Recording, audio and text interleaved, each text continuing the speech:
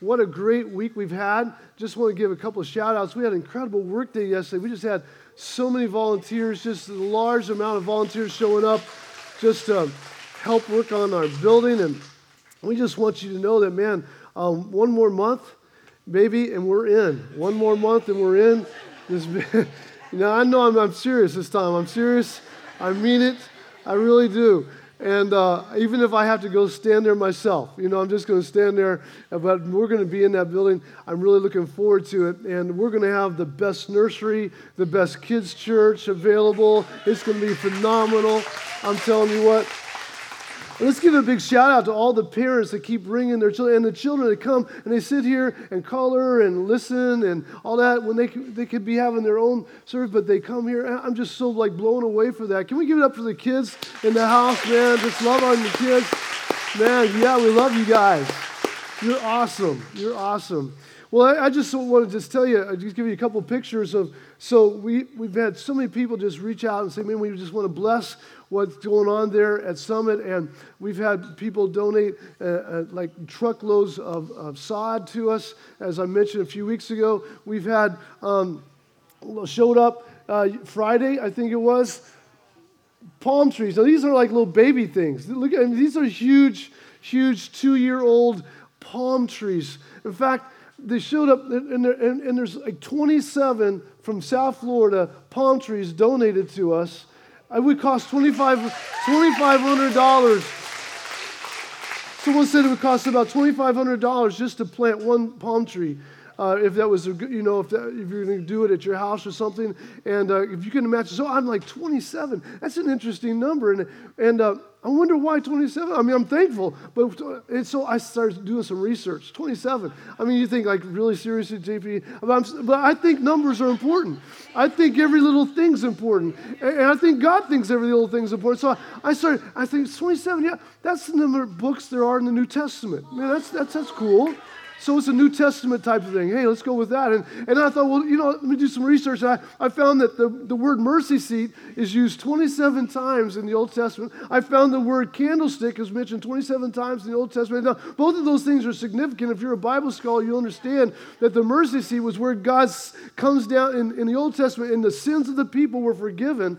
And the candlestick was that piece of furniture in the holy place where it would light up the holy place so the priests would know where they were going when they were going to enter the presence of God. It speaks to us of being the light of the world. And so I believe that 27 palm trees really has a meaning. God's saying, look, you're going to be a powerful New Testament church. You're going to be a light of the world, and there's going to be mercy found in this place. Yeah. So, yeah, I know it sounds crazy, but I just believe that kind of stuff. And so anyway, some of you haven't no idea, really what's going on, and you're working out of town, and you haven't been around lately to see, but we just wanted to give you a brief glimpse. And again, a lot has even changed since we took this video earlier last week, and we're building a facility that will seat 1,000 people. 1,000 people. Think about this now, 1,000 people. And we just want to give you a little sneak peek just really quickly, and just watch this video real quickly, and you'll see kind of what's going on.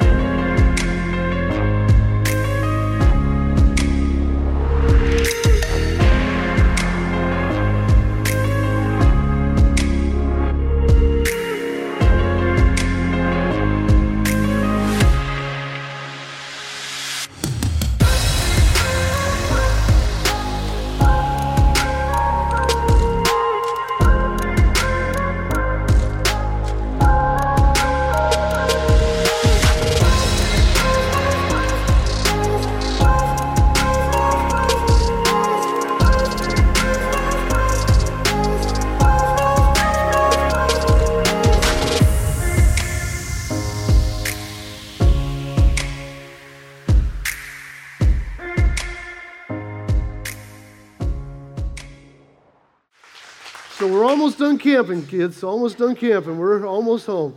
Oh, it'll be a lot of fun when we get in there. Did you see that lady with the vacuum cleaner pulling that vacuum cleaner? That was my mom. Shout out to my mom. Amen. She's been up there working away. I bless her, man. I now am reaping all of the tortures of growing up having to be clean my whole life, and now my mom's cleaning the church. I'm loving it.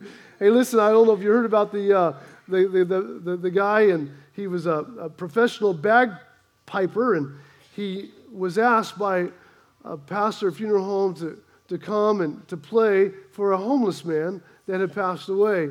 And it was a region of the county that he wasn't familiar with, and so he said absolutely. So he got lost and couldn't find his way, and finally he showed up about an hour late, and by the time he showed up, the hearse was gone, and the funeral director was gone, and the pastor was gone, and all that was left was just a pile of dirt there in the field, and some guys sitting there on the pile of dirt eating lunch.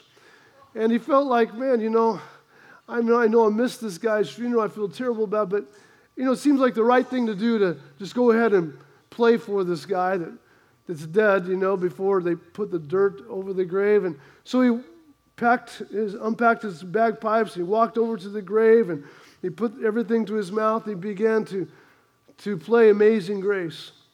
And the guys were sitting there on that dirt watching it and eating their sandwiches, so they came over, and they stood there next to him, and he's playing his heart out. He's like, you know what? This man, I don't know who he was. No one really knows who he was, but he deserves the best. I'm going to give him my best. He's playing the bagpipes, Amazing Grace, and it was so touching that the guys that work in there, they were like, oh my goodness, and they were just touched as well as they looked down at that vault there, that piece of metal that lay down the hole, and they were just all overwhelmed. And finally he got done, and he packed up his bagpipes, and he made it back to his car, and he's opening the door. About that time, he heard one of the guys say, "Sweet mother of Jesus, I've never seen anything like that in my life. And I've been putting septic tanks in for 20 years.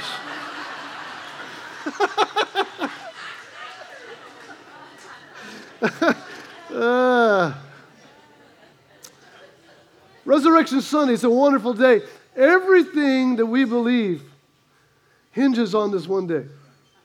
Resurrection Sunday. Everything we believe hinges on this day. If Jesus had not risen, then everything he had taught would have been just something typical like anybody else would have taught. It would have just been another great teacher. But because he rose, he separated himself from everybody else. You can go to Muhammad's grave and there will be bones there. You can go to Buddha's grave, there'll be bones there.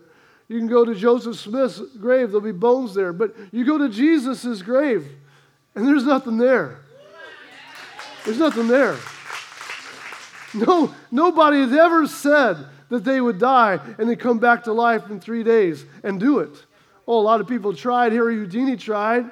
He was the great escape artist. He even told his wife, every day of my birthday, do a ritual, light a candle over the mantle where, my little bones are going to be and everything, and just wait for me to come. I'm coming back. And he never came back. He couldn't break the powers of death, but Jesus did. And Jesus did. And before the resurrection, people would die, and they would go into a place called Hades, which was like a corner of hell, and you couldn't get out. You were trapped. It was a holding place, if you would, for those that had died before Jesus had come. But when Jesus came and he came out of that grave, he not only died for us, our sins, but he also went into Hades. He went into hell itself, and he came back with the keys of death, hell, and the grave. Come on. And he showed himself to 532 people, 13 different locations. In fact, the Bible says that people he led a crowd of people down the streets. It says in Ephesians 4 that when he ascended to the heights, he led a crowd of captives and gave gifts to his people. What I love about this whole concept is that we have to understand that if you are born twice, you only die once. But if you're only born once, you die twice. And you don't want to die twice. You don't want to die a physical death and a spiritual death.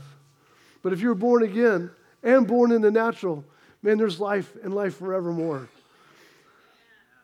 The Bible says that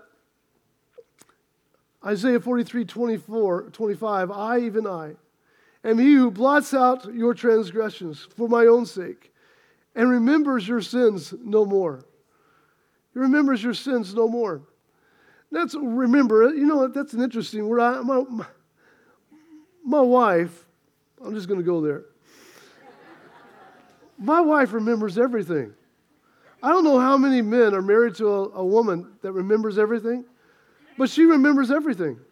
I mean, it's like literally living with my wife is like living with a living tape recorder. And it makes it very hard to win any kind of an argument in life because she remembers every conversation. She can remember a conversation that happened 25 years ago. And we'll be married 29 years in about 4 weeks or a couple weeks. But she remembers in 1 week? Oh, it's 1 week. Okay. Somewhere around there, we're going to be married 29 years. Maybe. I don't know. I might be joining some people in the grave. I'm not sure. But she remembers everything. And matter of fact, she'll remember not only, she only remembers what I said, she remembers like what I was wearing when I said what I said. And she remembers where I was standing. And she can even remember like the temperature in the room, or if it was outside, the cloud formation. You know, she remembers, it's like the woman can't forget nothing. And me, I don't know what it is, but when I fall asleep, everything that happened in my life was gone. And I just wake up every day, it's just a brand new day. I feel sorry for her, actually. I feel sorry for someone that remembers everything. But it doesn't really help you when you're trying to, win an argument. I'm telling you, that's for sure. In fact, funny little story. Not long ago, I decided to take her, kidnapped her and took her out on for like a little overnight date. And we went to Sandustin. And so we've been there, sometimes before, and there was a little town over there called Baytown that has some shops and everything. So anyway, we were staying near that place. I said, well, hey, let's go take a walk. There's a lot of walking trails. Let's go walk over that little Baytown place. And she goes, okay. So we're walking along, lots of trails and everything, people biking around, and we get to this Y, and I start going to the right, and she starts going to the left. I say, hey, where are you going? She goes, I'm going to, the place, the Baytown. I said, well, no, it's this way. She goes, no, it's this way. Now, I'm pretty good with directions. That's one of my good strengths. And I'm thinking, oh, I got her on this one. This is, she may remember everything I said 25 years ago, but she don't know where she's going. I know where I'm going. I said, no, it's this way. She goes, I'm telling you, it's this way. I said, I was so confident. I said, I'll tell you what, I'll bet you an hour's back rub.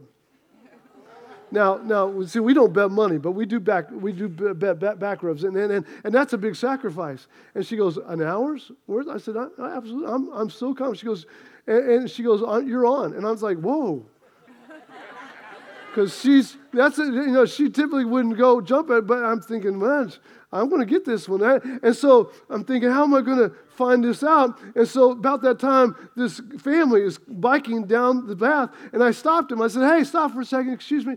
And this lady stops, and I said, listen, my wife are having a little debate here, and we're going to Baytown, and obviously it's that way, but she thinks it's that way. Can you please tell her that it's that way? And she looked at me, and she said, sir, it's that way. I said, I think this is a woman thing. You're in cahoots with it's a woman thing. I said, listen, ma'am, this is a serious thing. Don't be playing around with me because I got an hour-long back rub on the line here. And she goes, I'm telling you, sir, it's that way. I'm like, oh, my goodness. And sure enough, it was that way. I hate the fact that someone can remember everything. And especially when you live with it. But this word remember is an interesting word. It means to mention them. It means to mention, to record, and to remind. In other words, it's not that God can't remember, because God remembers lots of things. And it's not that he can't remember your sins, but the choice that he makes is, I choose not to remind you of those things. And I'm choosing not to mention those things to you. And I'm choosing not to bring them up to you again. And let me just give you some good marriage advice while I'm at it. If you have a spat and you forgive one another, can I just say it's over? At that point, it's over. And you are out of bounds if you keep bringing that thing back up. In fact, it's going to ruin some good things that God has for your marriage if you keep doing that. God doesn't do it. He remembers it, but he don't bring it back up. He doesn't mention it. He doesn't bring it to your face every time you mess up again. He doesn't use it as leverage for you to bow down and serve him. He remembers our sins no more. Now, this resurrection has always been part of God's plan. And really quickly this morning, with the few minutes we have, I want to give you 5 things that the resurrection means. You ready for this? 5 things the resurrection means. If you're taking notes, you can do that. If you want to pull out your notes in your phone, you can do that. Unless you're just good at remembering, like my wife, she doesn't need to. She doesn't need to do anything. She just listens. Number 1, the resurrection means that the winter is over. Everybody say the winter is over. In Leviticus chapter 23, it says this, speak to the Israelites and say to them that when you enter into the land that I'm going to give you, the promised land that he's talking about, and reap the harvest, bring to the priest a sheaf of the first grain of your harvest, and he is to wave the sheaf before the Lord so it will be accepted on your behalf. And the priest is to wave it on the day of the Sabbath. And on the day you wave the sheaf, you must sacrifice a burnt offering to the Lord, a year old without defect. We call this day the day of first fruits. What the priest would do, he would historically and religiously every year go out and he would look at the fields and he would find on this day the most ripe piece of harvest, barley typically, I think at that time, he would find this, or wheat, and he would pick it up, and he would pick this ripened, even though everything else hasn't quite ripened yet, but he would find one that was, and he would bring it to the temple, and he would wave it before the Lord. And it was a picture and a sign to all of those that were watching that winter was now over, spring has begun, and guess what? He was also doing, he was consecrating all of the fields, all of the harvest. Every field was now consecrated unto God. He was giving to the Lord the first fruits of the harvest and saying, God, these first fruits are yours. Now you take them and you be blessed because you always get the first, and we thank you because of that. You're going to consecrate everything else. And he did that on this particular day. And when this happened, it was the day of it was the Passover time. And the question is, when did this happen? The Sabbath was the day after Passover. So here's how it goes down. So when Jesus died, it was on Passover. When he was in the tomb, it was the Sabbath. And when he rose again, it was the day after Sabbath. The first fruits happened the day after Sabbath. Got my facts right. It happened the day after Sabbath. So you put it all together. And so what we see is when Jesus is coming out of the tomb, he comes out of the tomb on the day of first fruits. He comes out of the tomb on the very day that while the priest is waving a sheaf before the Lord in the temple, in this little grave over here, there's a man that is coming out, and he becomes the first fruit of all the harvest, of all the peoples of the world. He becomes your first fruit. He becomes the man that says, you know what? I'm coming out of the tomb. Winter is now over. Spring has begun, and the fields of humanity have now been consecrated unto the Lord. Winter is over. Turn to your neighbor, tell him winter is over. This is a reminder. Resurrection, Easter Sunday, whatever you want to call it, is a reminder to all of us that the spring has now come, that it's a new day in the Lord. I don't care what every life and every person's soul, there has to be points where you have a redo, a refresh, a restart, a do-over. And Resurrection Sunday is a reminder to us that winter is over. This dark day is over. But if you want, if you desire, it can be a new day for you. And number 2, resurrection teaches me that my sins are removed. It was interesting to me that even years, many hundreds and even thousands of years before Jesus would even die and go to the cross, go to the grave, that God was already preaching the message of salvation and resurrection to us. Because that's what he does. He in the Old Testament, why the Old Testament is so important is it's pictures of what God was going to do later to us. Everything points to Jesus in the Old Testament. case in point, the ark of the Noah's Ark. Do you remember the Noah's Ark story? And Noah gathered all his family and he gathered all the animals into this ark. And the Bible says that on the 17th day of the 7th month, the ark came to rest on the mountain of Ararat. It's a mountain over there where we now call Turkey. And the Bible says that on that day, on the 17th day of the 7th month, that this ark rests on this mountain, and the Bible says the waters continue to recede from this ark. Now, what's significant is that Jesus died on the 7th month and the 14th day. The ark rested on the mountain on the 7th month, the 17th day. Do the math. So Jesus died on the 14th day, 15, 16, 17, and it matches completely when the ark rested on the mountaintop. What is that a picture of? The ark is a picture of Jesus. That all who come into Jesus, male and female alike, it doesn't matter. All who come into Jesus will be saved. And the sins of the world will not be able to touch you. The sins of the world will not be able to inhabit you. And if you will just rest in the Lord, He will take you and He will carry you, amen, into this place of resurrection. Amen. And on that day where the ark rested, the very day, years later, where Jesus would be risen from the grave, the waters would recede. Come on, the sins of man will recede, and you will not face them anymore, and all those things will be washed away. Oh my goodness, it means that my sins are removed. That's what resurrection means. I don't have to live with that stuff the rest of my life. I can be washed of it. Number 3, the resurrection means that God loves me more than I can imagine. God needed a picture of this resurrection, this death and resurrection in the Old Testament again, so He uses Abraham and his son Isaac. Abraham, known as the father of our faith, is told by the Lord, I want you to take your son, your only son, Abraham, and I want you to go to a place that I will show you, and I want you to sacrifice your only, everybody say only son. And so he's like, oh my goodness, okay. And he gets up early in the morning, and he takes his only son, and he walks, doesn't know how long he's going to walk, but the Bible says that he ends up walking 3 days. He walks 3 days until the Lord says, now this is the mountain I want you to climb, and I want you to sacrifice your son. So basically, you can say it like this. For 3 days, Abraham walked looking at his son, but not seeing a son that was alive. He was already seeing a son that was dead. He was walking 3 days with a dead son. A father in love with his son, walking 3 days' journey with a dead son. He goes into the mountain where God shows him, which happens to be Mount Moriah, which so happens to be the very mountain, the very place where Jesus would die on the cross we would call Calvary later.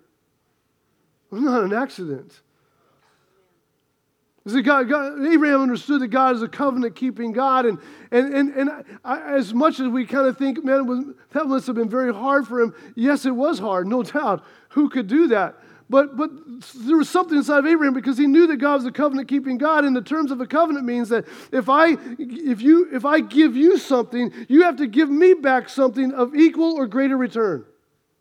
And so he's thinking to himself, okay, God has asked me to give me His son, my only son. So that means if I give God my son, that either God's going to make something happen where that doesn't happen, or I'm going to come back down a mountain with God's son. Think about that. And so he walks up this mountain, and his son Isaac says, Dad, look, we got the fire. I'm carrying all the wood. I don't see a sacrifice. It's all right. God will provide a sacrifice. And so we get Isaac up on top of this mountain, and we pictures, movies, think it's a little kid. It's not a little kid can't carry a huge stack of wood up a mountain. Okay, this guy was probably, some say maybe 17 up to even 30 years old. Old enough to say, you know what, Dad, I think you've lost your mind. I'm not doing it. But no, Isaac said, yeah, Dad, I trust you enough to willingly climb up onto this altar. And I know, Dad, you know what you're doing. So I'm going to trust you with that. And guess what? He climbed up willingly on that sacrifice, on that altar, just like Jesus did. He willingly climbed onto the cross. He wasn't coerced. He wasn't made.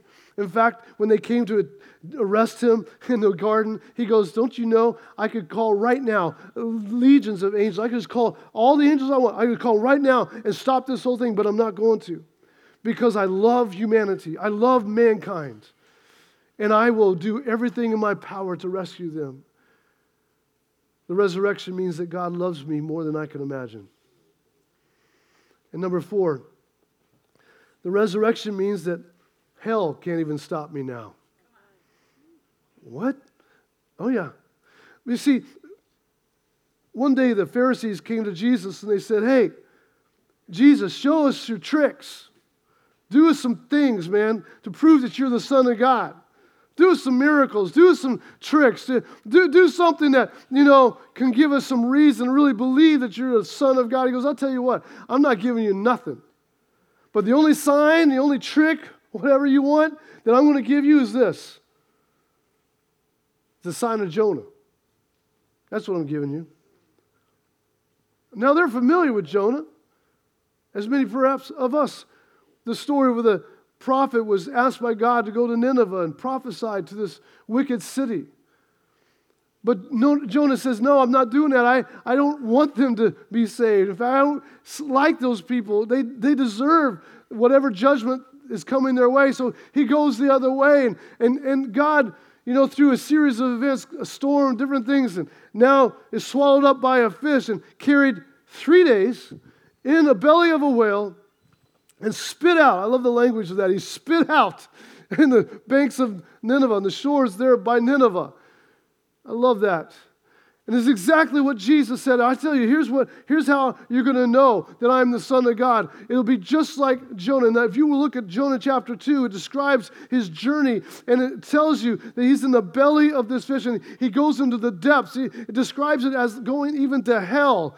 He describes this experience as going to hell, and as he's in this belly. It wasn't by accident that the word describes his journey as that, because that's exactly what Jesus was. That was the sign. Jesus said, here's the sign that I am the Son of God. I will be just like Jonah. I will go into the belly in the depths of hell, and I will go there for 3 days.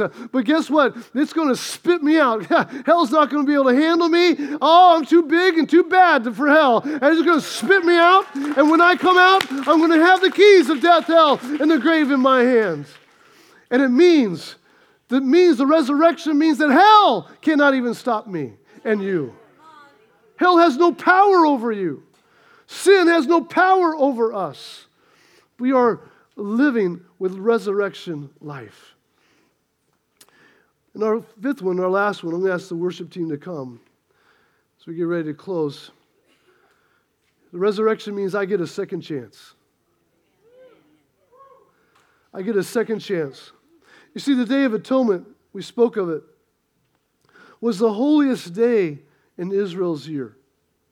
It was the high point. It was the pinnacle. It was the day where that priest would take, the blood of the sacrifice into the Holy of Holies. It would be the day that for one more year the sins of the nation would be forgiven.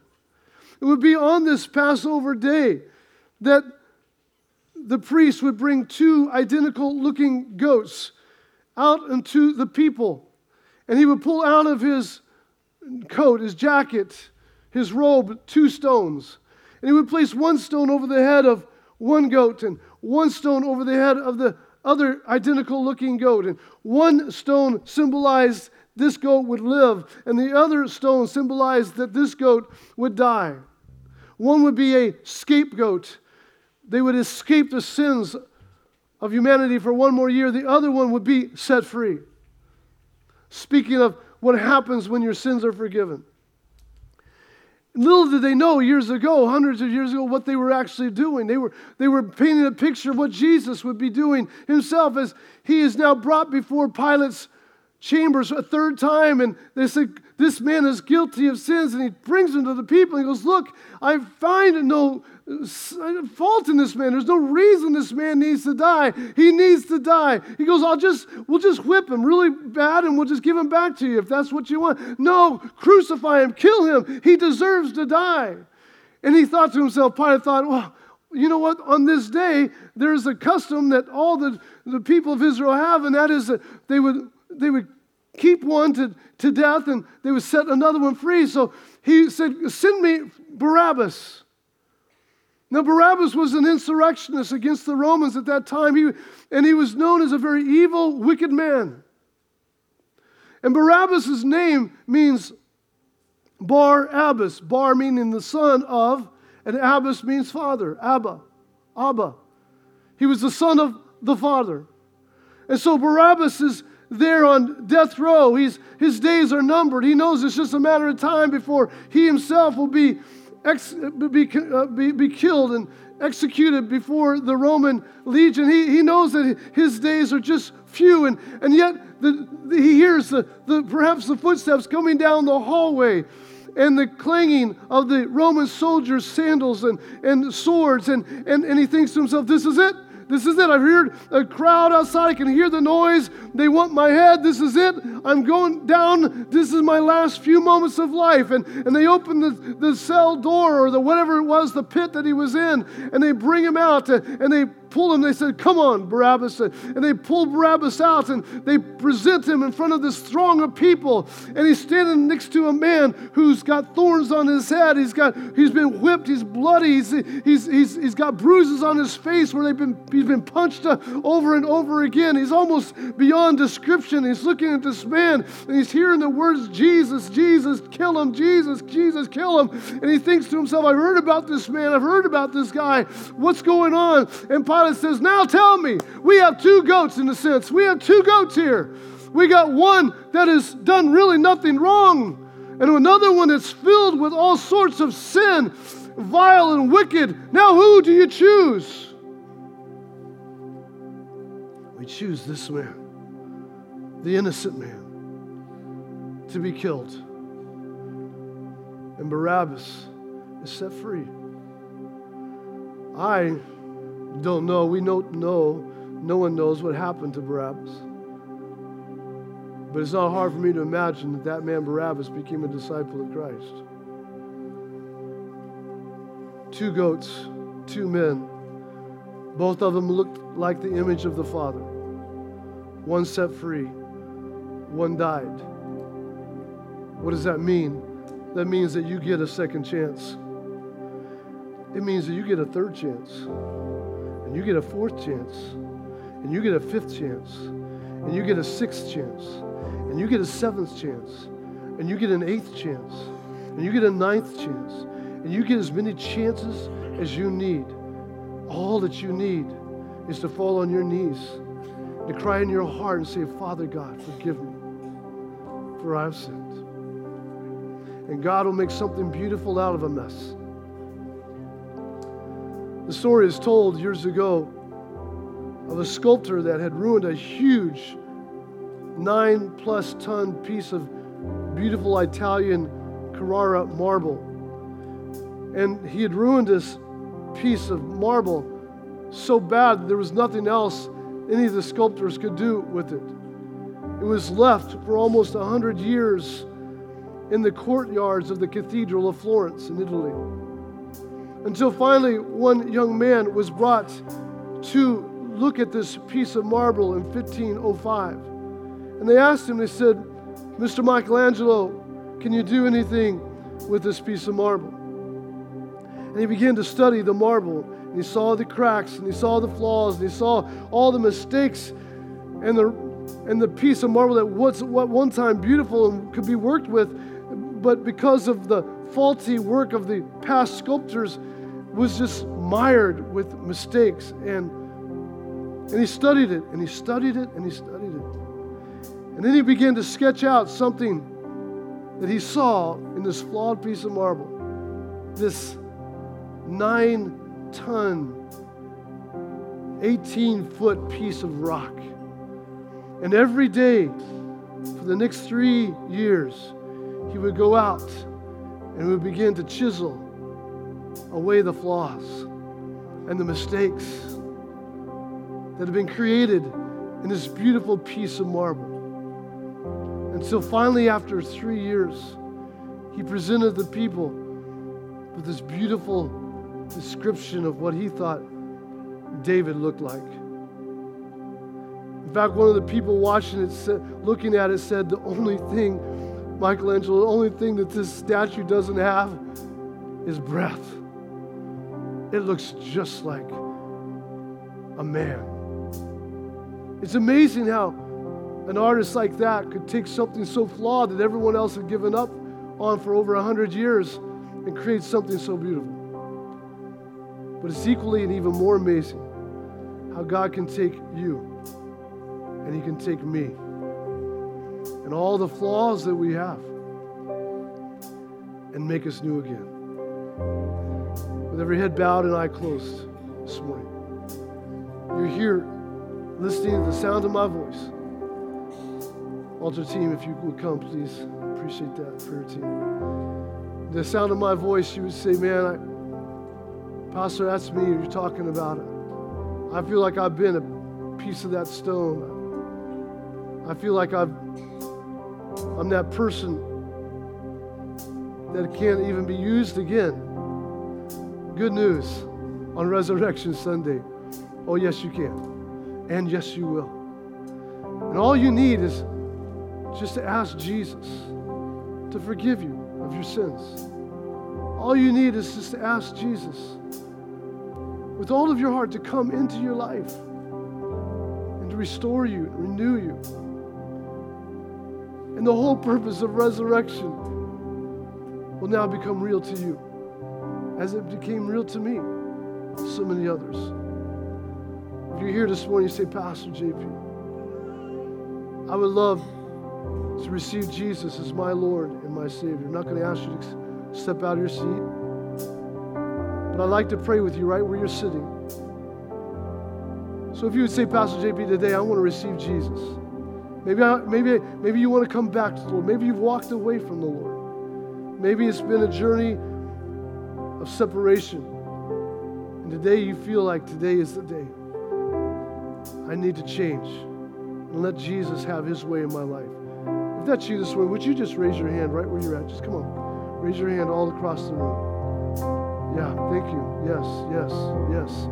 See those hands in the front, in the middle, in the very back. Anybody else? Come on. Yes, on my left. Yes, in the back. Thank you. Anybody else? I want Jesus. Yes, in the very back, in the middle. I want Jesus. I'm going to ask him to change my life. I'm turning it over today. Anybody else? Come on. I want Jesus as the Lord of my life today. Yeah, thank you, Lord. Thank you, Lord. Yes, ma'am. I see your hand on my left, middle there. Anybody else? Come on. I want Jesus as the Lord of my life. I'm serious. Yes, sir. Yes, sir, in the front. I'm making Jesus the Lord of my life today. Turning it around. I'm going to make sure that his death counted for something. In Jesus' name. All those that raised their hand this morning, I'm going to just say a prayer for you. And if you wouldn't mind, I'd just like for you to repeat this prayer. I call it a salvation prayer, where you literally invite Jesus into your life.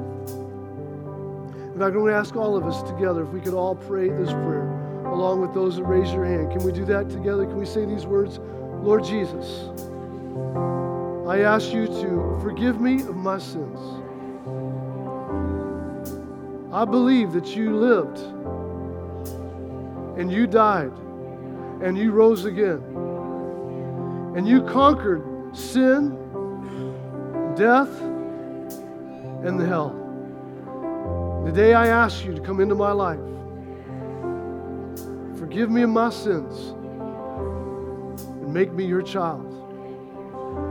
Thank you for hearing this prayer. In Jesus' name, amen. Can we give Jesus a hand of praise for that this morning? Amen. Thank you, Lord. we have what we call prayer teams here up front. And our desire is for you, if you raise your hand before you leave, just to step up front, just to say, hey, listen, I just want you to know that I received Jesus into my heart.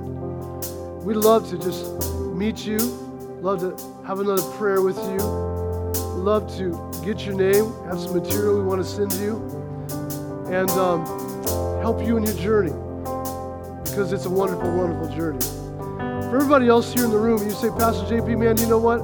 I feel today what you challenged me with. I sense in my own heart that I want to walk in resurrection power. I believe that that's my portion, and I want to walk in resurrection power. If you're like me and you want to walk in resurrection power, would you stand to your feet with me right now, right where you're at? Come on, I want to walk in resurrection power. I'm going to say a prayer for you as well. Then Patrick's going to come and close this out. Again, the power of resurrection. The power of resurrection means that sin no longer has a hold on us. It means that we can walk into our spring and out of winter. So would you just raise your hands with me right here where you're at? Father God, we just today reach out to you and we say, God, thank you for resurrection power. We thank you, Lord God, that old things are passed away. We thank you that all things are made new. And we declare today, Lord God, by your name, that there is power coming to our lives, into our souls, into our families, into, Lord, our Spirit, in Jesus' name, we pray. Amen and amen. Come on, can we sing it together? Resurrecting me. In your name I come alive to declare your victory. The resurrected King is resurrecting me. By your Spirit I will rise from the ashes of defeat. The resurrected King is resurrecting me. In your name I come alive to declare your victory. The resurrected King is resurrecting me. Yeah, he's resurrecting me.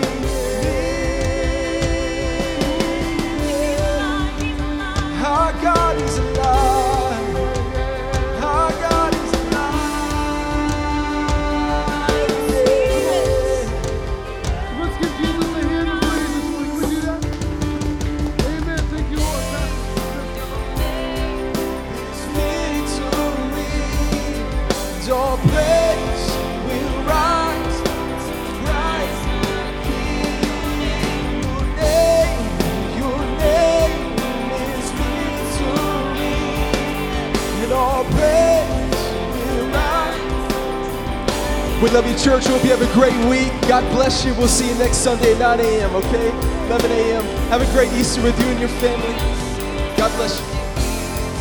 The resurrected King is resurrecting me.